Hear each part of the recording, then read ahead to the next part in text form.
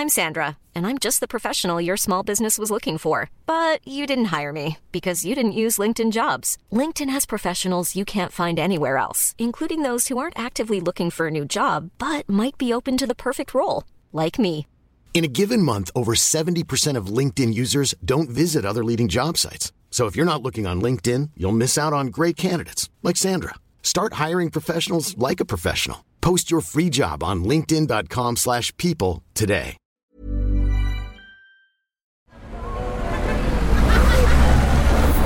Podcast Network Asia.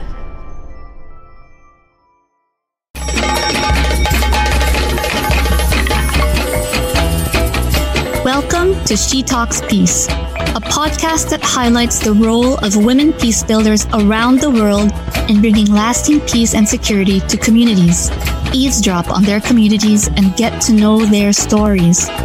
From the Philippines to Malaysia, from Indonesia to Palestine, from Myanmar to the United States, their dreams and hopes for a world without violence and a world where every woman and girl can be whoever she wants to be. Hosted by Amina Rasul Bernardo, President of the Philippine Center for Islam and Democracy. This is She Talks Peace. For the most part, in conflict settings, a lot of the responses are very gender blind. Not looking at women, not looking at young girls at all, immediately just like, let's just cram everyone in because it's emergency. Like everybody's just trying to respond to what is happening on the ground. But what we're saying is that, look, if you're being gender blind, then you're definitely forgetting one part of the equation, which is women and girls. Hi, everybody. This is Ayesa, and I'm here joining you from Kota Kinabalu, Sabah. And I'm based here at University Malaysia Sabah. Hi, Amina. Hey, Ayesa. Hey, I was going to ask you, are you a fan of ABBA? Yes, I am. I mean, I like their songs, but I somehow have a selective memory. I'm not very good in memorizing the names or the titles of the songs. And I also don't know who are the ABBA members. So I have to You're kidding resign, me. From that duty. Yeah. But the minute that I hear the music, of course, I know that it's ABBA. But I just couldn't remember the lyrics or the titles of the song. But of course, they're, I think every generation knows ABBA. Even my daughter would know ABBA songs. You make me feel really bad because that means you are really that much younger than I am that you don't know the names of the ABBA group. But anyway, the reason I asked you remember their song Chiquitita? Oh yes, definitely. Chiquitita, tell me that one, right? I was in high school when that became big. Oh, quit it, Ayesa. Stop rubbing it in. Okay. Go ahead. So what's so special about this Chiquitita song? Because I found out that ABBA wrote that song for UNICEF during the Year of the Child, decades ago. Okay, yes. And ABBA gave the copyright to UNICEF. Oh, that's wonderful.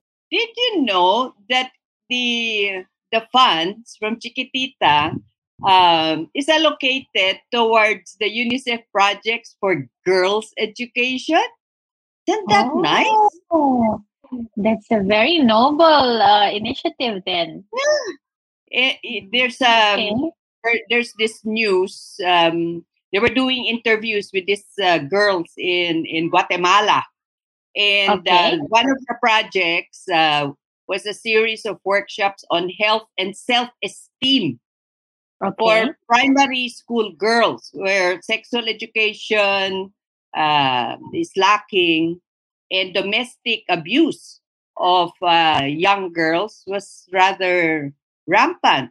So ABBA was interviewed, and ABBA was very clear about where they wanted the money from Chiquitita to go. And the lead, one of the two males who formed ABBA, Bjorn. Mhm. I don't even know how to pronounce his name. Ulvaeus. Yeah. So, so Fine. he said that the most urgent thing that can be done in this globe is the empowerment of young women and girls. Isn't that sweet? True, true. And he was Okay. remarking that it's really sad that there are cultures and religions around the globe that just don't give girls equal chances. So they told, Mm-hmm. ABBA told UNICEF that's where they want the money to go, girls' education. And I keep wondering, Okay. you think the girls in Afghanistan are able to access any of this? Among the UN agencies, I think both UNICEF and UN Women are really very active, and they are really the frontliners among the UN agencies wherever there's a crisis, Yeah. humanitarian crisis. Like in Myanmar, I'm sure UNICEF is very busy there, Mhm. and so Well, with UN Women. Yeah. let's keep our fingers crossed, and let's hope that Chiquitita reaches Yeah. Afghanistan. Although Okay. knowing Okay. the Taliban, they will not allow the singing of Oh Chiquitita. yeah. Yes. Okay. So I think, it's also interesting that today we have a young lady joining us. Yeah. And let's ask her then if she also knows Chiquitita, and maybe she will be able to sing for us. Yeah, but this guest of ours today is very interesting because at the very early age, I think at the age of 14 years old, Yeah. so that must be she must be in second year high school in the Philippines. The age of Mhm. 14, she has already been a human rights defender, and that she was actually doing peer education, teaching other girls about violence against women and girls. So I think this is really an opportunity for us to tell her stories. How did it come about that a 14-year-old girl very early on, embraced, this kind of advocacy and work? And then her name, is Shama Silvosa Bulangis, and she's from the Visayas region. And Shama here co-chairs this Transform Education Program, which is a network of young feminists under the United Nations Girls Education Initiative. She is also a founder in the Visayas region of this LBTQ network without the G. So we will find out from her how come it is an LBTQ network, which is What a happened to the network G? for what happened to the G, which is a network for lesbian, bisexual, trans, and queer women in the Visayas region in the Philippines. And then at present, Shama is working with UN Women as co-coordinator for civil society advocacy and monitoring and monitoring. So for our special lady of the day is Shama. Shama, welcome to She Talks Peace. Hi, Shama. Welcome, welcome. Thank you so Hi, much. Shama. I just actually want to say that I do know ABBA. You've heard about Chiquitita, Shama. Oh Yeah. You've heard I about. hear that all the time.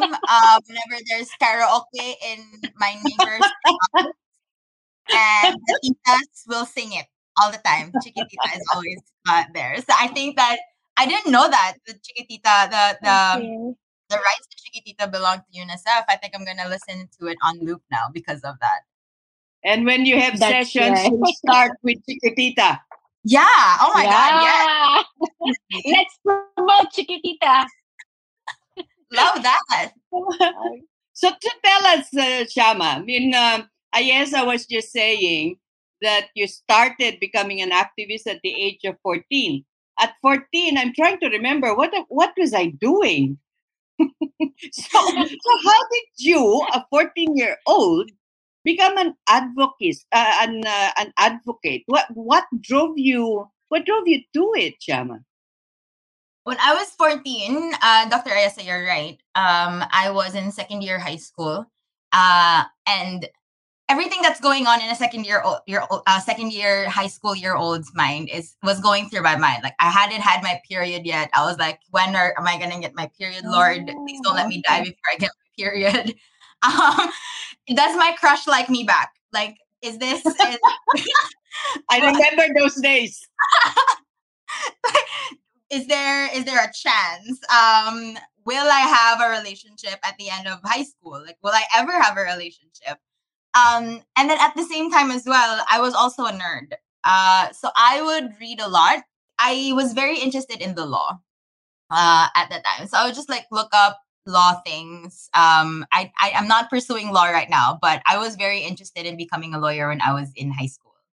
And then there's this program by Girl Scouts during that time. It was the Adolescent Female Health Program that they have with UNFPA and with YPeer. YPeer is also an organization that exists to this day. And then that program had like a full-on module on adolescent female health, STI, HIV, AIDS, which was for high school kids like me. I was very interested in violence against women and girls. Actually, VAOC, Violence Against Women and Children, which is RA 9262, the Republic Act 9262 in the Philippines. And I studied that heavily after that program. And then after that, I was like, how do I apply this? What is going on in my city? I was in Surigao yet. I was in Mindanao. I was in northeastern Mindanao. I became very active as a peer educator after that. Young girls my age and younger than me in high school came forward and told me about their stories as well, of how they were. I don't know if this is a trigger. This is a trigger warning for those who are listening, but came forward and told me that their uncles would do inappropriate things to them. In issues of violence in the family, which is a lot to handle for a 14-year-old. That made me angrier, and that made me spiteful, and that made me do the work of peer education a lot more. The existing campaign was just say no at the time. But then, like, if you're young, you can't really just say no, right? So we had to form a system wherein if you wanted to report anything in my high school, then you can report it, but not everybody would want to report it for the sake of the family. There are a lot of complications around violence against women and girls, which made me really interested in working on it even up until now. Even on a budget, quality is non-negotiable. That's why Quince is the place to score high-end essentials at 50 to 80% less than similar brands. Get your hands on buttery soft cashmere sweaters from just $60, Italian leather jackets, and so much more. And the best part about Quince, they exclusively partner with factories committed to safe, ethical, and responsible manufacturing. Elevate your style without the elevated price tag with Quince. Go to quince.com/upgrade for free shipping and 365-day returns. Hey, it's Paige DeSorbo from Giggly Squad. High quality fashion without the price tag. Say hello to Quince. I'm snagging high-end essentials like cozy cashmere sweaters, sleek leather jackets, fine jewelry, and so much more. With Quince being 50 to 80% less than similar brands. And they partner with factories that prioritize safe, ethical, and responsible manufacturing. I love that. Luxury quality within reach. Go to quince.com/style to get free shipping and 365-day returns on your next order. Quince.com/style. Shama, I guess you and me, we're all originally from Mindanao. And I think this must be true also for you, Ayesa. But when I was in high school, when I was with the Girl Scouts, you never talked about this kind of harassment, this kind of violence against girls, at the hands of family members or people of authority. If it ever happened, you'd talk about it quietly amongst yourselves, among us girlfriends lang. But you did not report it. You did not come forward because it was a shame.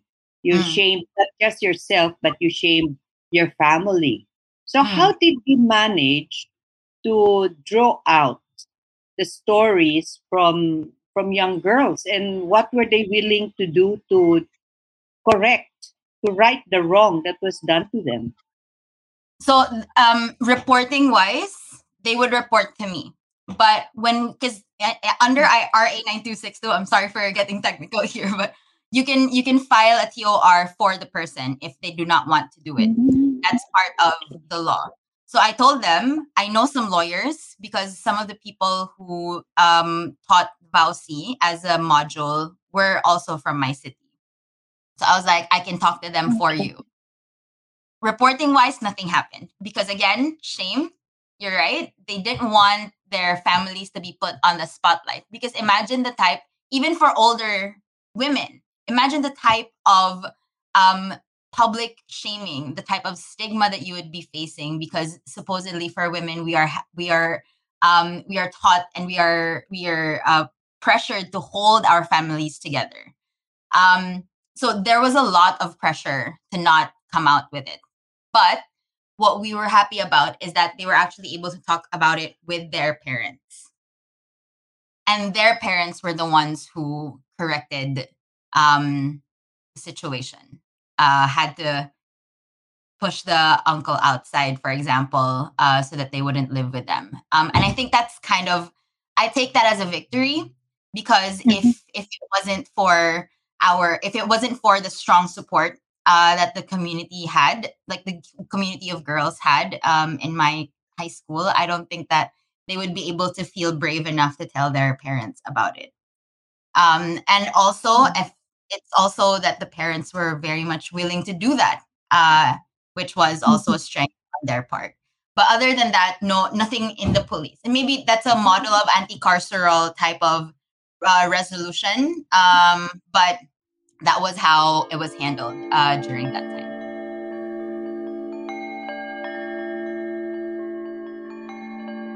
Are you pursuing these programs on violence against women, educating women, especially young women and girls, about what their rights are? Is that what UN Women's doing in your group? So thank you for asking that. So with UN Women, my work with UN Women is mainly on coordinating a global civil society movement on ending violence against women and girls. So it's not just in schools, but it's on responses, it's on prevention, and education is part of prevention. So sexual and reproductive health and rights, CSE, which is comprehensive sexuality education, is part of prevention, along with certain points of policies. Like for example, light bulbs, which is like a very simple policy, but it's not direct, but it's a very indirect way of protecting women. There's also transportation systems and changing transportation systems to prevent violence against women and girls, which I've experienced myself in the MRT, being groped by men who are on the train, and just a lot of that, and at the global scale. On the ground here in my city, because I moved to Visayas and now I'm in Dumaguete. Actually, for this month we're conducting. We're also with Dr. Jen Elmaco. We implemented Girls Congress, and with Girls Congress we have alumni, and the alumni and I are planning a research on school-related gender-based violence in 3 high schools in my city right now. It's gonna be. I'm just helping them. It's more their idea than my idea. They just wanted to do it because we've talked heavily about it. I think all women have issues and have had stories of sexual related gender-based violence. And these girls want to do something about it, but they want to establish a baseline of how bad is it? What are the existing mechanisms to help solve it? And how can we promote these mechanisms so that more girls are able to report around school? Sharma mentioned earlier about lights, in public places like waiting sheds. I think I wanted also to to bring it up because, as Shama said, simple things like having well lighted waiting sheds and public spaces can actually help increase the security, especially for girls and women. I was involved one time in a study on public transportation system, just like Shama mentioned. In the public transportation system, part of that is to have all these waiting sheds that are secure, and well lighted. So these simple things actually helps in increasing security. But Shama, I also read that you are part of this girls education program with UN and that you are co-chair of this transformation education. What is this all about? Is this related also with sexual and gender-based violence, or it's another initiative? So it's definitely related. Transform Education is a group of young feminists working on education to transform education in and through gender equality. So gender equality within classrooms, but also using education as a way to transform the way that society looks at gender equality. That's kind of the goal of the network itself. Within the network, we have different thematic groups. One of it is SRGBV, which is school-related gender-based violence. One of it is gender equal climate education. One of it is SRHR, which is comprehensive sexuality education and sexual rights and sexual and reproductive health and rights. And then one of it is girls education in crisis areas. So we did like a study with the girls education in crisis areas in conflict settings with the higher education institution, and where we talked to girls from conflict settings in Africa and in the Middle East as well. And we've published a whole one-pager advocacy paper around it, where we've talked about how there is a need to focus on girls' education even in conflict settings, because for the most part in conflict settings, a lot of the responses are very gender blind, not looking at women, not looking at young girls at all. Immediately, just like, let's just cram everyone in because it's emergency. Like everybody's just trying to respond to what is happening on the ground. But what we're saying is that, look, if you're being gender blind, then you're definitely forgetting one part of the equation, which is women and girls.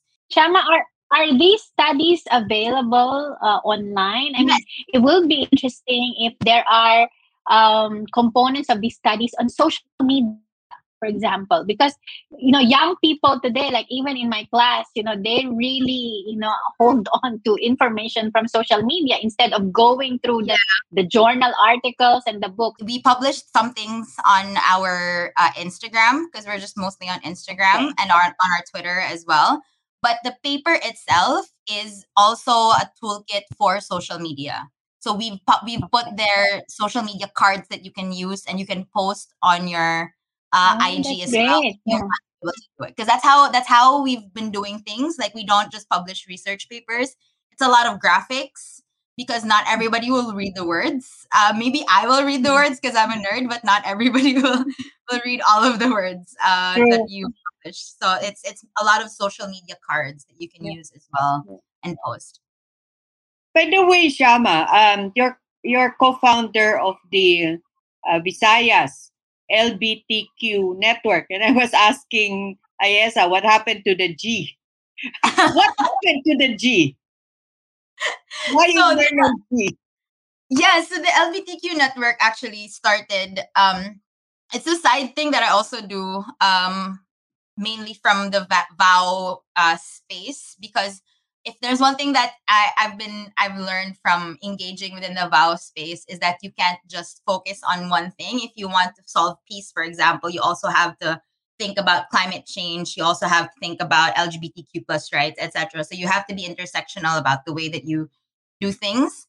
The reason why we formed the Visayas LGBTQ network is that we understand that we have to fight misogyny and the patriarchy, but that this also exists even within the LGBTQ plus community. And cis men within the community still benefit from the patriarchy and misogyny itself. So we want to be able to kind of band together as women and think of what are the ways that we can continue the conversations around misogyny even within the community, and be that voice for our gay friends and for our gay allies, saying, hey, this doesn't work anymore. Like when gays say things about women, you're benefiting from a structure that puts you on a pedestal and puts us a little bit less because we're both women and gay. When my kids start talking about gender identities, gender roles, I must admit I am most of the time lost. So can you tell me, Shama, why is this something so important for young people? There's a joke on TikTok actually where it's like, why are there not a lot of young people getting married, or why aren't there a lot of people like trying to have kids? And it's like, because we're all gay.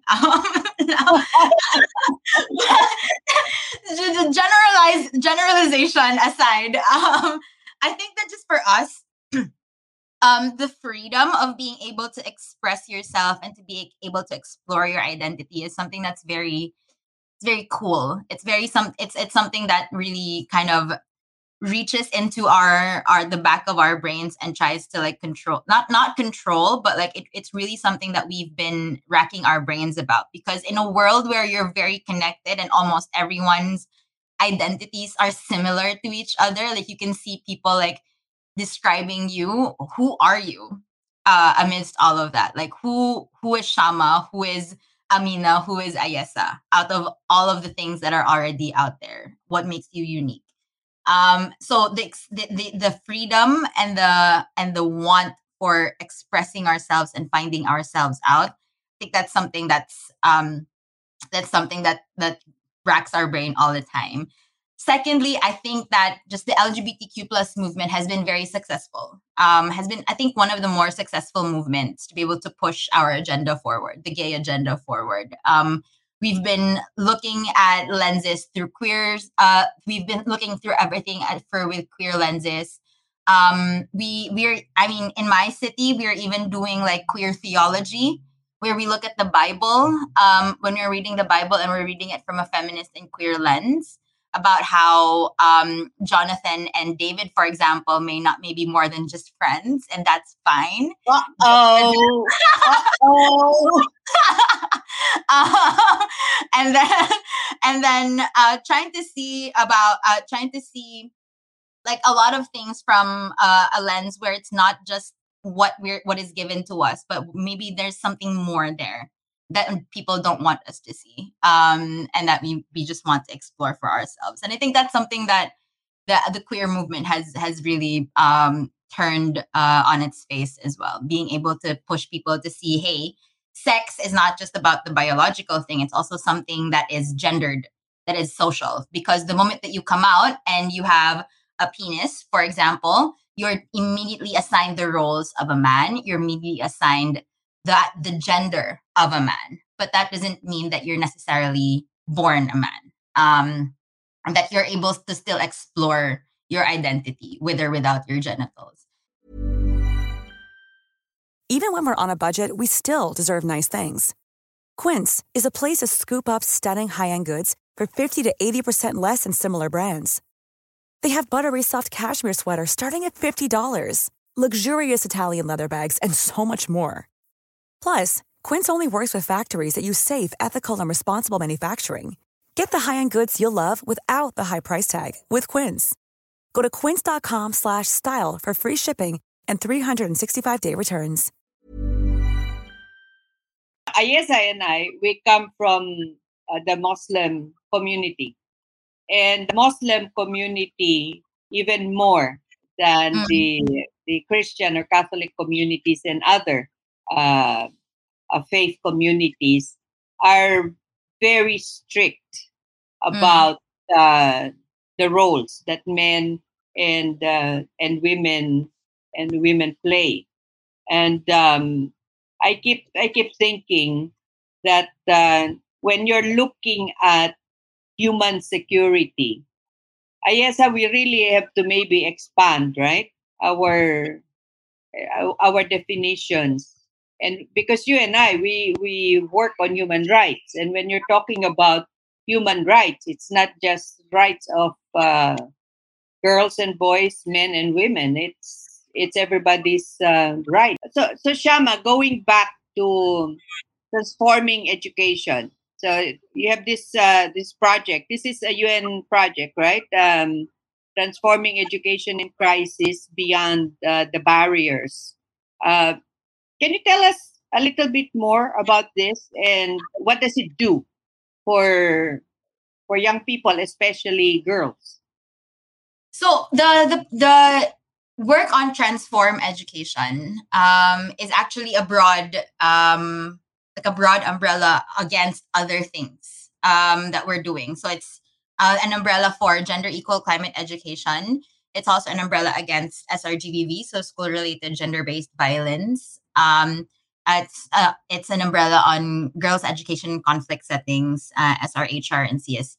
So what we do is for all over the world, we have a very strong Africa group actually, because we're trying to strengthen our Southeast Asia and Asia group. But for Africa, for example, we gather individuals and organizations who are working on education at the connections between education and gender equality. So not a lot of people would do that, but there's a lot of young people who are working on gender equality but not on education. And then there are some that are working on education but not on gender equality, and we want to try to bring them together into these spaces. So we're really trying to bring people together through the network. The network is hosted within the UN Girls Education Initiative. So what they do is they're basically our titas, our moms, where they like give us the mentorship that we need. They give us the support that we need. And actually right now, there's Education Cannot Wait.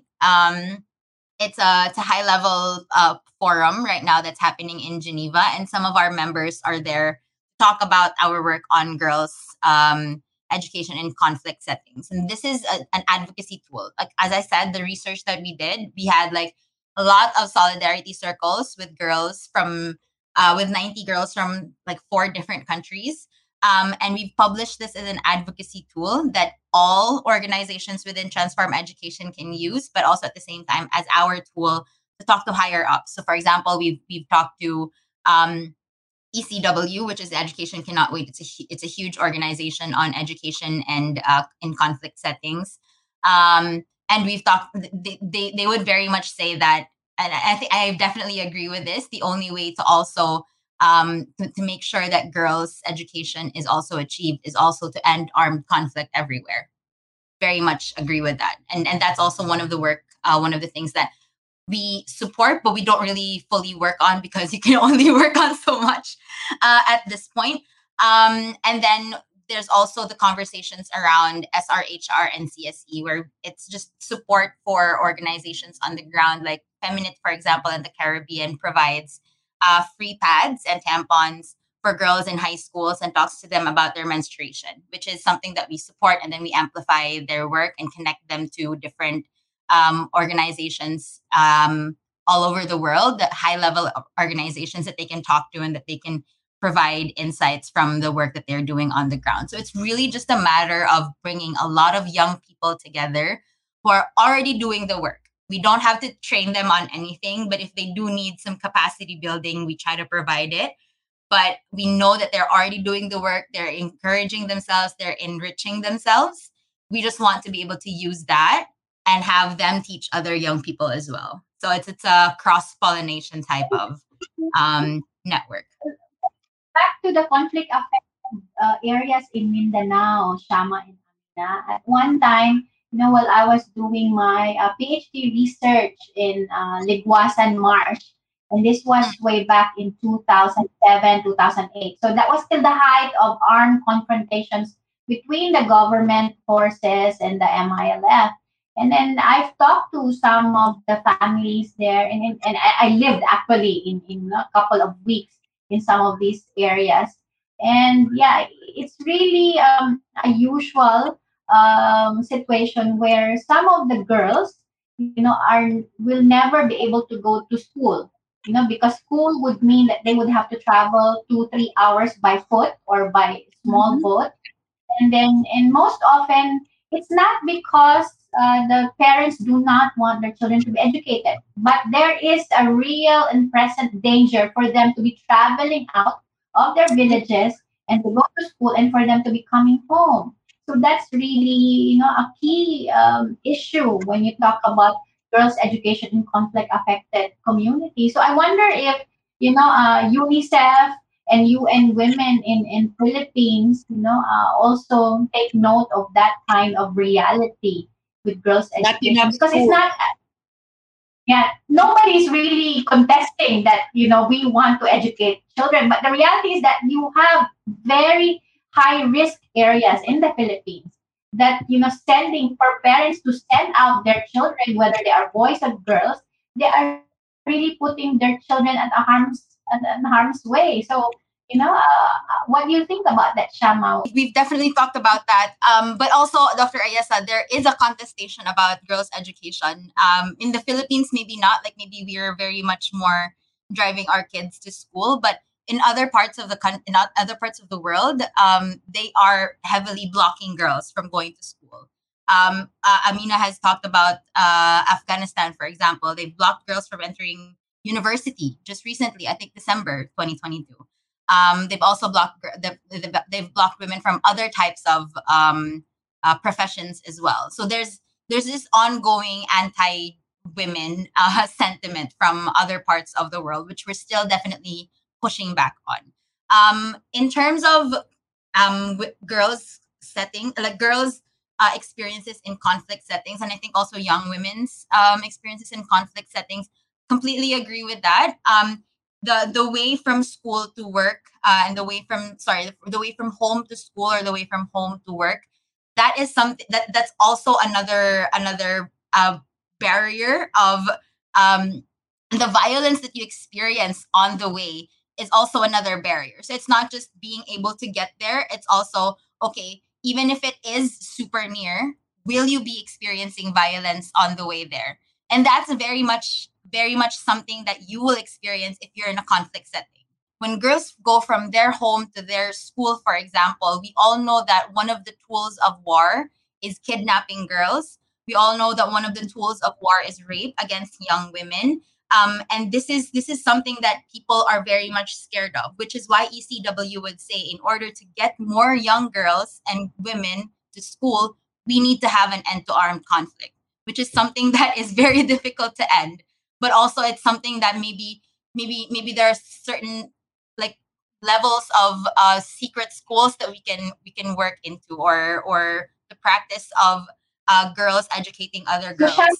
What came to mind immediately, the Australian model from decades ago, generations ago, because the population was so widely scattered, it didn't make sense to put up schools everywhere.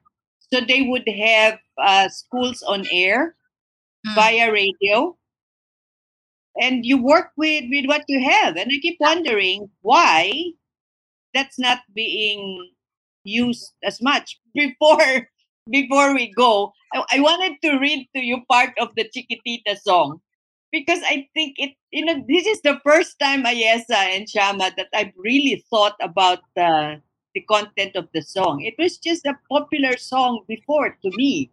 And listen to this.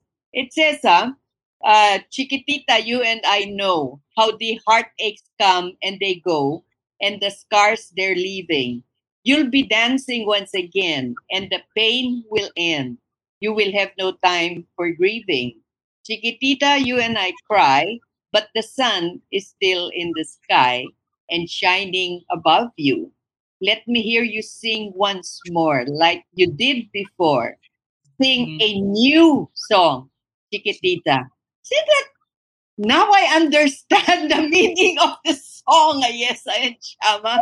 And I think we're learning to sing that song more. Then as we end on that beautiful note, Shama, perhaps you would want to give a message to our listeners, especially the young people for listening to us about what they can do to right some wrongs and to speak up for themselves and be counted.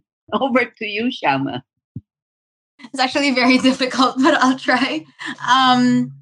I think for the young people who are listening to this podcast right now, I know that a lot of us want to change the world. That's kind of like what we're looking at right now, and whether or not that's through social media or whether or not that's through our communities.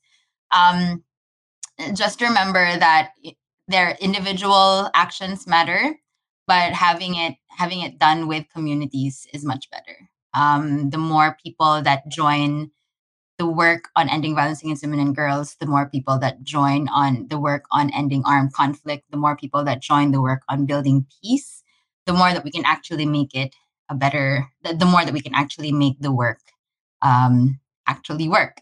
So if you're interested in doing that, there are organizations that you can join, or you can start an organization on your own. But I'm pretty sure that everything is online and you can look it up. And I don't know if you can reach the Amina and Dr. Ayesa to join Women Peace Builders organizations, but I think that's a suggestion that I would do. Start with joining an organization and being enriched in that organization.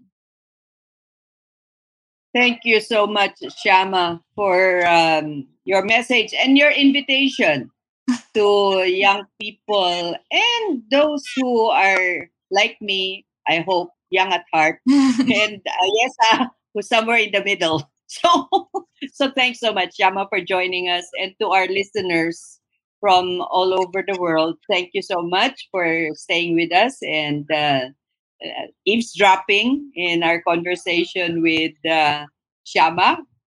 This is Amina Rasul from the Philippine Center for Islam and Democracy saying bye for now, and join us again next week. Ayesa? Okay, and this is Ayesa. We're here in Kota Kinabalu. Thank you again, Shama. I'm sure all our listeners enjoyed our conversation. So until next time, we will see you again in She Talks Peace. Bye, everybody. Bye. She Talks Peace is brought to you in partnership with Podcast Network Asia and Podmetrics, the easiest way to monetize your podcast.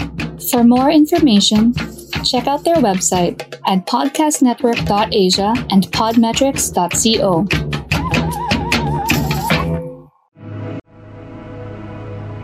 The views and opinions expressed by the podcast creators, hosts, and guests do not necessarily reflect the official policy and position of Podcast Network Asia, the hosts of the program, or other programs of the network.